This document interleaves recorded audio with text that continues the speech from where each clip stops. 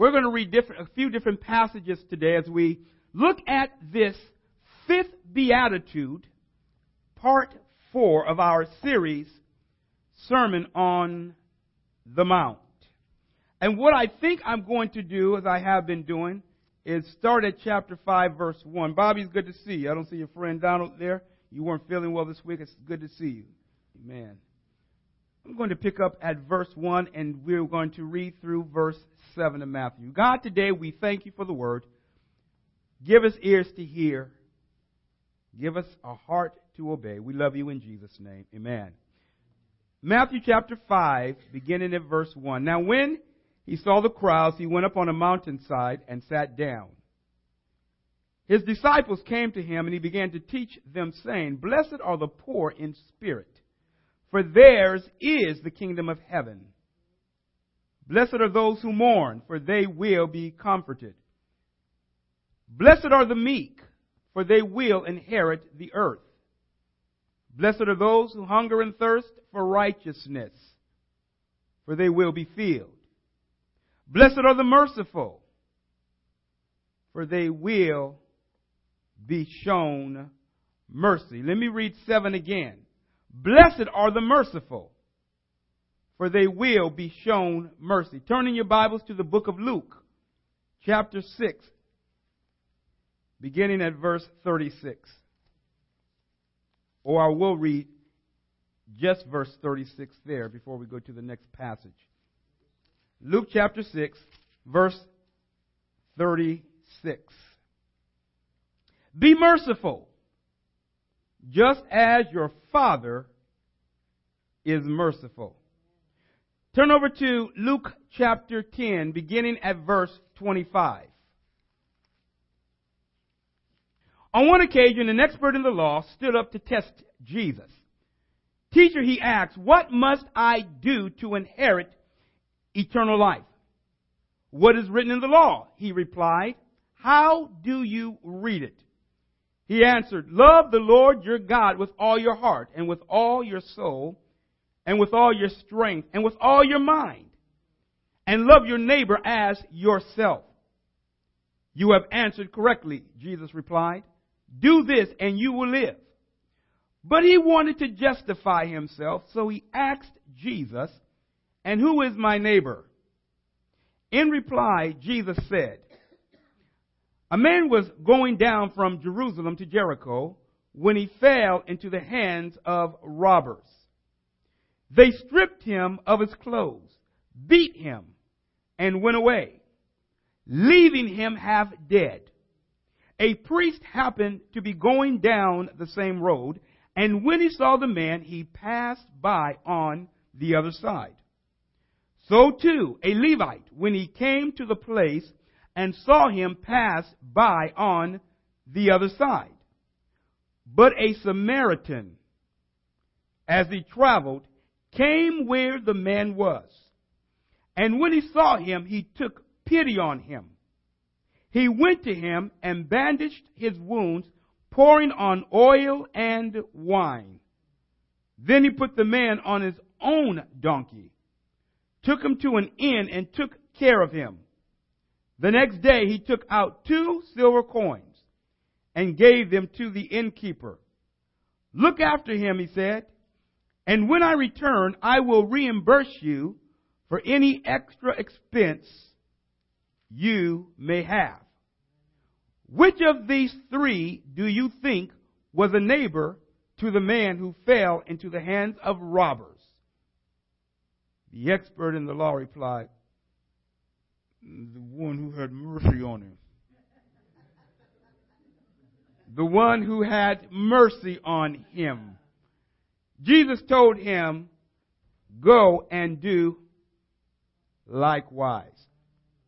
Blessed are the merciful. Blessed are the merciful.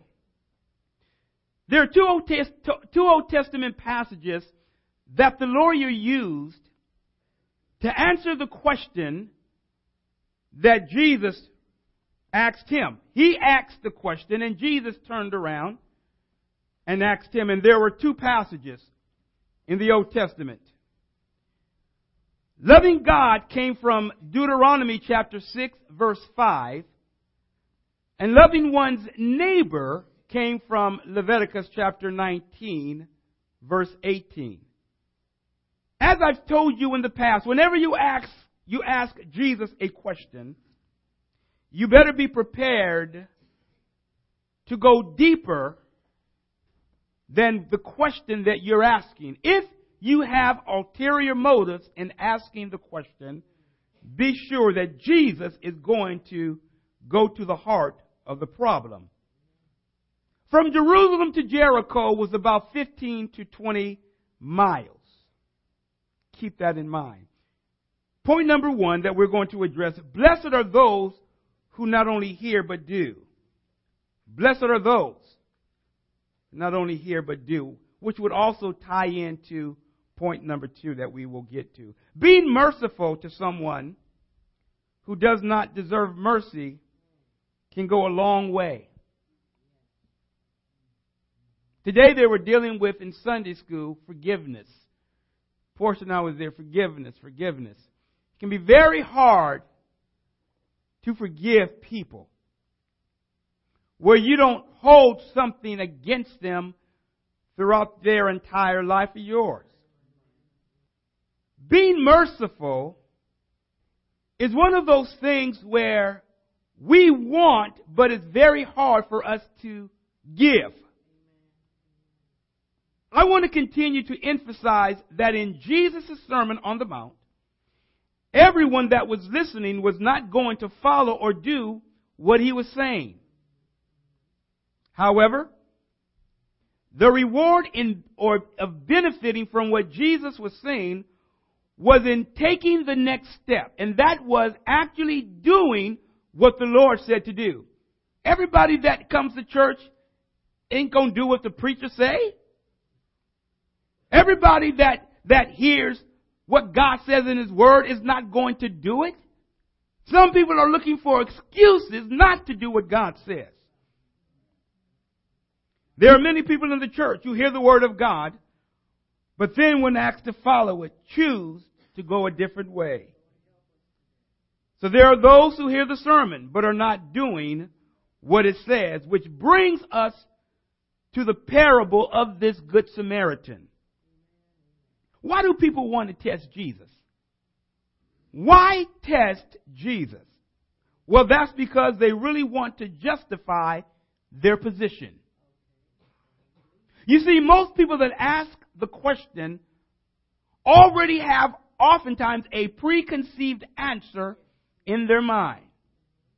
When people ask a question, they're not really looking for an answer. They want their position to be justified, and that's where this lawyer was in this parable, or in the story that Jesus was going to tell. He comes to him and asks a very legitimate question, but there are ulterior motives behind it. The first person in the story that we see is the lawyer here. The lawyers in these times are not kind of the lawyers as we think of today.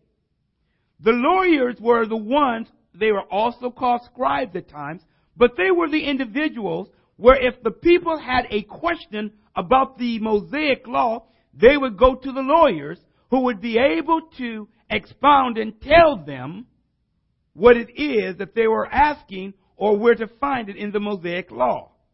Now, it is very interesting as you look at what this lawyer does. Jesus, in fact, let me just say this and backing up, had just had the 72 to come back to him and to tell them not to be so happy that demons were subject to them, but that their names were written in the book of life. Sometime after this time, this lawyer comes to Jesus, and the Bible says to test him. What must I do? He says, the question. Teacher, he asks, what must I do to inherit eternal life? Now, there's a problem in the question that this lawyer poses, because he is saying that there has to be something that I can do to earn my way into heaven. This lawyer asks a question, but very interestingly, Jesus doesn't just say, this is what you need to do. He turns it around and says, how do you read it? Now, isn't it interesting that Jesus will often ask a person a question where he has just been asked a question? He turns it around, and it's interesting to note that he asks this lawyer, how do you read it?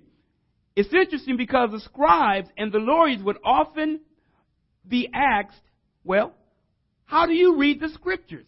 Jesus, in response to what the custom of that day was, turns it around and asks this lawyer, well, what do the scriptures say? How do you read it?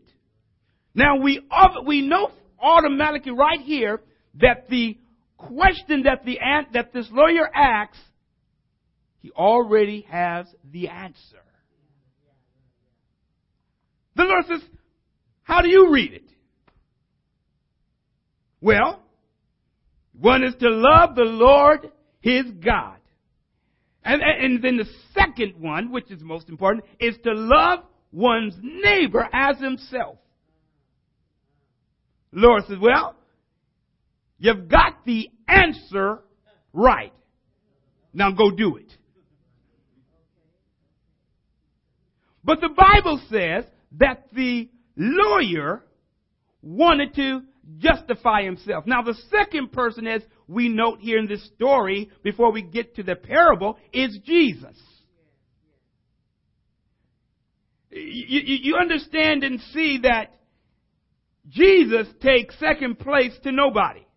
We've got the lawyer wanting to test him. We've got Jesus standing there willing to be tested. But believe me, the spotlight will always be turned back on you. You cannot ask Jesus a question and not have Jesus shine the light back on you. Amen. If you come to the Lord with a sincere question, he'll answer it, but it's still going to turn the spotlight back on you. What are you going to do? You see, hearing is not good enough. James talks about just hearing the word of God. We've been talking about that and dealing with that in the memorization. But when we look at this lawyer, he answers his own question, and then wanting to justify himself, he says, and so who is my neighbor? This story of the Good Samaritan is one of the best known stories in the Bible. Some of the parables, but this one is one of those jewels that's well known. I selected this because it shows here a matter of mercy by the person that you would least expect mercy to be shown by. Be careful of trying to be crafty and deceitful in your question, because you may be exposed. You cannot just hear the word of God. You must be prepared to do what it says. As we get into now point number 2, mercy showing in action, the main point of the parable is dealing with the matter of how one is to be neighborly. With every parable, there's at least one point that's being made. Even though we may glean other points, whenever you look at a parable, one point is being made. One major point, I should say, but we can glean. So I'm going to throw that out there right now. Who is my neighbor? How does one be neighborly to another? Going to Jericho from Jerusalem would require a descent of about 2,500 feet, where Jerusalem was upon this mountain. 2,500 feet to Jericho was about 600 feet below sea level. Along the path of the road from Jerusalem to Jericho, there were bandits that would be along the path and that were there to rob people of their belongings. There were a group of men that had been working on the temple. For whatever reason, Herod had disbanded them, sent them away. Don't know if the work was completed, but those men, about 40,000, if I'm correct, 20 or 40,000, ended employment. And some of these individuals were some of the hoodlums that would be on the road robbing people. Going through Jericho to Jerusalem was very well known to be a very dangerous place. You just didn't go at any time from Jerusalem to Jericho. And in certain places you kept your eyes open. So the Lord says that there was this man, and we from the story know that there's this Jewish man that is going from Jerusalem to Jericho. Now many of the priests and the Levites would travel that road to carry out their responsibilities. In our studies of the priests and the Levites from the Old Testament, we know that the Lord had called the priests out of the tribe of Levi. Aaron was the priest, but out of this family, the priests were given a very specific role, and they were the ones that would offer sacrifices before the Lord. They served in the temple. The Levites were the helpers to the priests.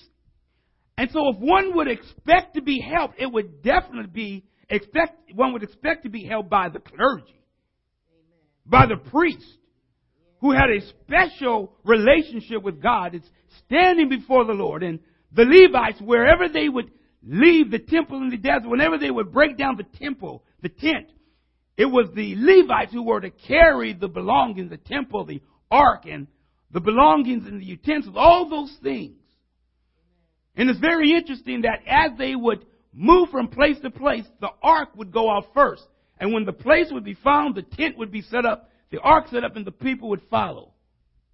When the temple was finally built, the temple itself, the main one that Solomon built, and we know there had been destruction and it had been rebuilt, that became the focal point of the place of worship, Jerusalem.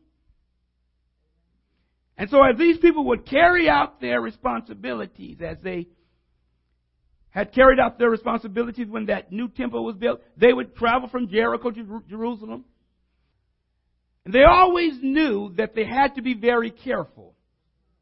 Just because you might be a minister don't mean you won't be in danger. Some people think, I serve the Lord, nothing's going to happen to me. That ain't true. How do you know what God has prepared for you? He may have something just for you that's going to take you through some serious trials. And you say, I'm a Christian. Why is this happening to me? Maybe because you're a Christian. Sometimes we think life is going to be easy. But for the Christian, the opposite is true. God told you you can expect trouble. And I think if we were to remember that, it would help us as we walk this narrow path, that trouble is our destiny in this life, but God is giving us the help to overcome it and to see us through it. Well, in this parable that the Lord is telling, the Samaritans and the Jewish people did not get along. In fact, they hated each other because the Samaritans were half Jewish and half another culture. And so the Jewish people would not even go through Samaria because of their hatred. And so as Jesus is telling this parable, he says, there was a priest. There was a man that was going from Jerusalem down to Jericho and fell among thieves. The thieves stripped him of his clothes. And that's embarrassment. That's embarrassing. That's the first thing I want you to know, is that there's an embarrassing situation that happens because he's stripped of his clothes. You see, the enemy wants to strip you. Spiritually, just strip you. Then, the Bible says he was beaten. You may not realize that sin will beat you up. Sin is not patting you on the back. Oh, you're just so wonderful. Once sin is done with you, you will be battered and bruised and left for dead. This man that's going down, we look at it, was beaten. He was stripped and left, the Bible says, for dead. Why? Because if no help came, if there was no mercy, if there was no compassion, he would have died. So the Bible says there happened to be a priest that came along. Now the priest passes by without even stopping to notice. Doesn't make a difference what he may have been going to do.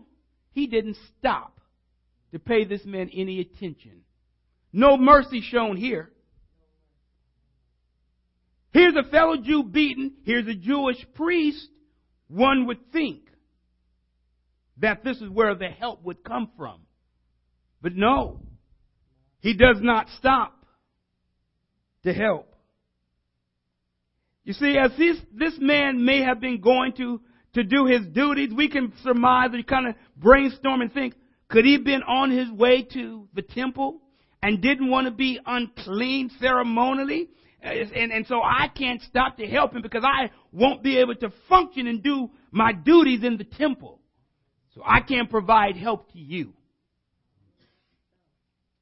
No mercy. The next one that comes by is the Levite, is the helper to the priest, both serving at the temple. Now the Levite does something interesting. Let's look and see what it says. The Levite came to the place and saw him and passed by on the other side. You see, the priest sees the man and probably just stayed over there. The Levite, he came to inspect what's going on. But he didn't go any further. He looked and decided to pass by on the other side.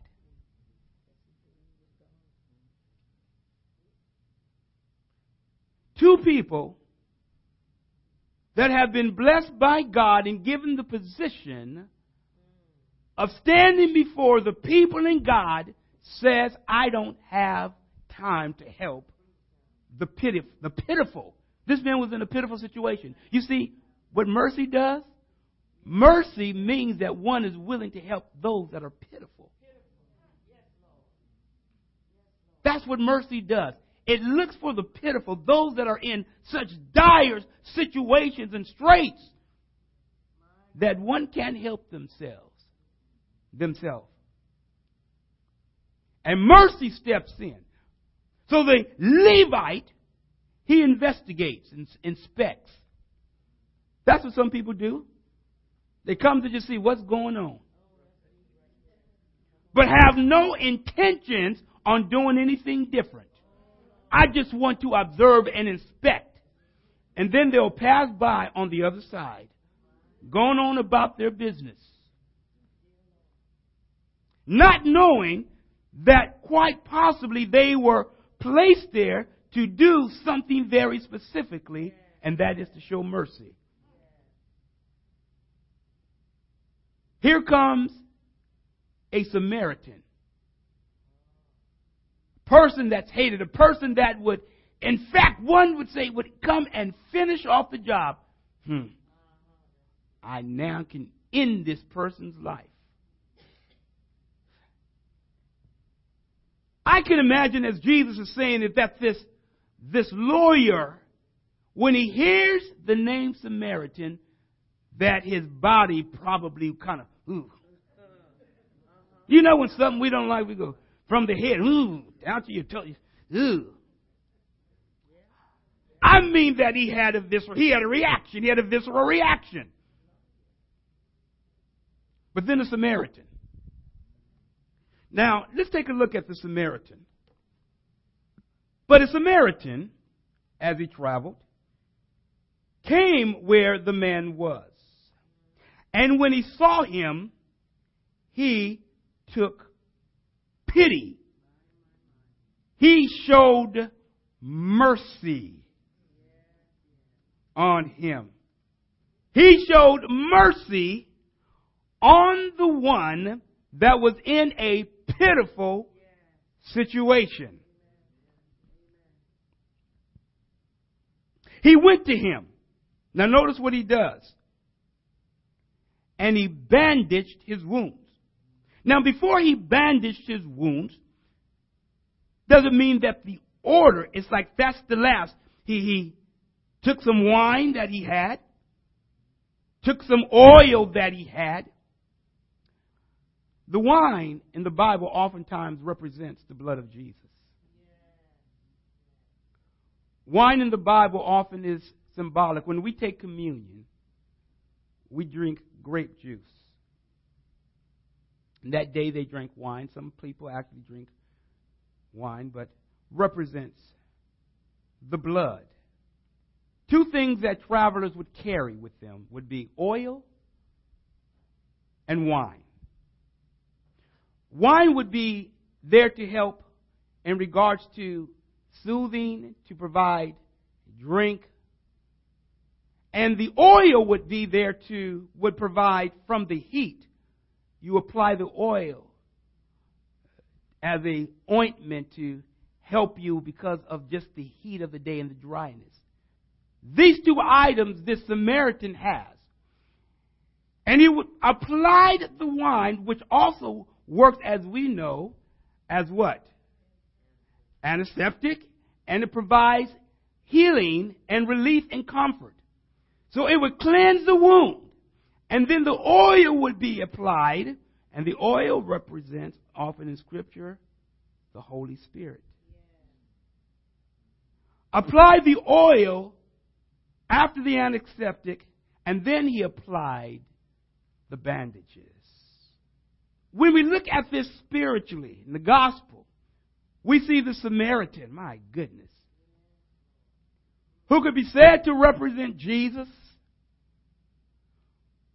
who covers this man with his blood, shows and covers his pain and covers him, and then applies the Holy Spirit and allows this man to work. The Holy Spirit comes to give enabling power to be able to carry out the work of God. And when you think of how Satan beats you and strips you and leaves you wounded, it's the Lord that applies the bandages to cover you and to provide that necessary healing for you to be able to go on. Now get this. The least likely person is carrying this out. The Samaritan. Then he not only helps him up, you got to imagine he picked this man up and put him on his own beast. And the Bible says he then took him to an inn. Let's say that the inn represents the church. You see, when Christ gets you up and cleans you up, he places you in the church. He himself has to do the cleansing work. Pays the price for you. Takes out 2 coins. You see, sometimes helping people is going to cost you something.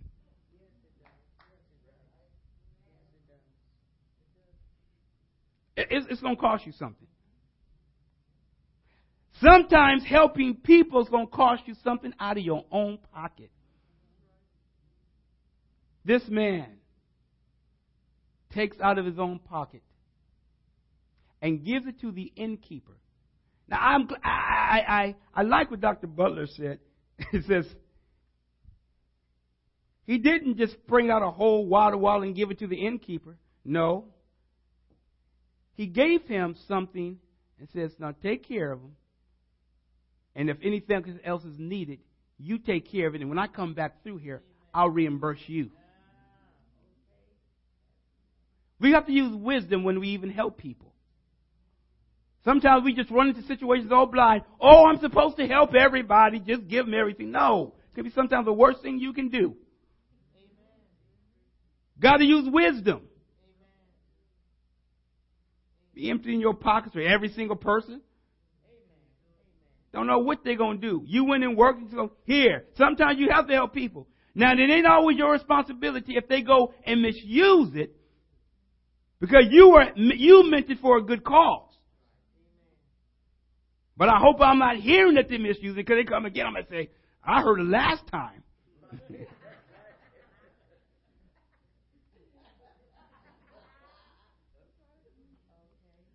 But he takes out 2 coins and he gives them to the innkeeper and says, now, when I come back, if his care requires anything else, be merciful to him, and I'll come back and I will reimburse you. Didn't even know the man. The indication is that this man is not going to just go away and not come back. He's going to come back and check on him again. He knows, I've got a responsibility. Some people say, I've helped you one time. That's it. No more.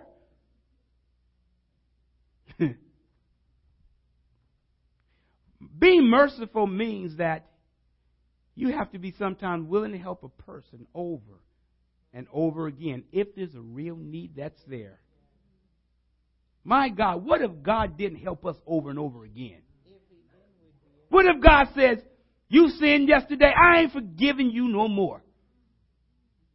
Where would we be if God treated us as we treat others? You see, the Bible says, forgive us our debt as we forgive our debtors. You want to be forgiven? You got to learn how to forgive. This man here was willing to help. Then, there's a question that's asked of the lawyer. Which of these 3 men, the priest, the Levite, the hated and despised Samaritan, which of the 3 was a neighbor? Which of the 3 was the one that showed himself to be friendly? Which of the 3 was merciful? Which of the 3 showed compassion? As I bring this to a conclusion, you know what the lawyer said? I guess the one.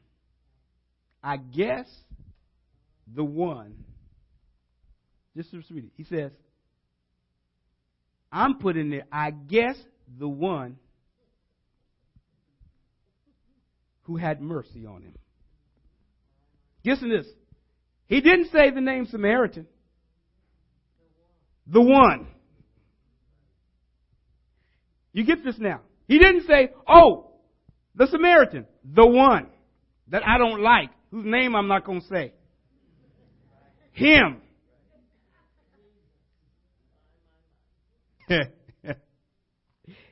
And he says, go and do likewise. And that's the second time the Lord told him to do. You see? When Jesus said go and do likewise, this lawyer was all about hearing, thinking he was okay by what he knew, but not applying it. And the Lord says to him, now you, rather than asking me and trying to be the expert in the law, go do the very thing that you are supposed to be doing. This Samaritan showed himself to be merciful and showed himself, even though he is not even a priest nor Levite, nor a leader as you are, he's doing the very thing that you are supposed to be doing. The first will be last and the last will be first. That's why I believe sometimes people can come into the church and get saved and show such growth that people that's been in the church for years, like, they think they all that. They just got into the church.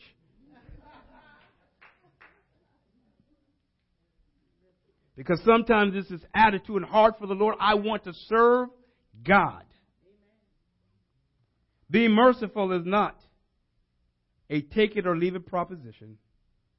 Being neighborly is not only to those whom you like. Blessed are the merciful, for they will be shown mercy. Blessed are the merciful, for they will be shown mercy. There is an aspect of hearing. There is an aspect of doing. You can't be saved unless you hear the Word of God. And you can't be saved unless you accept the Word of God. This Sermon on the Mount is awesome. It's powerful. And it shows us where we really are. You see, Jesus takes people out of the world, puts them in the church, and He entrusts people to the care of the body. Are you merciful?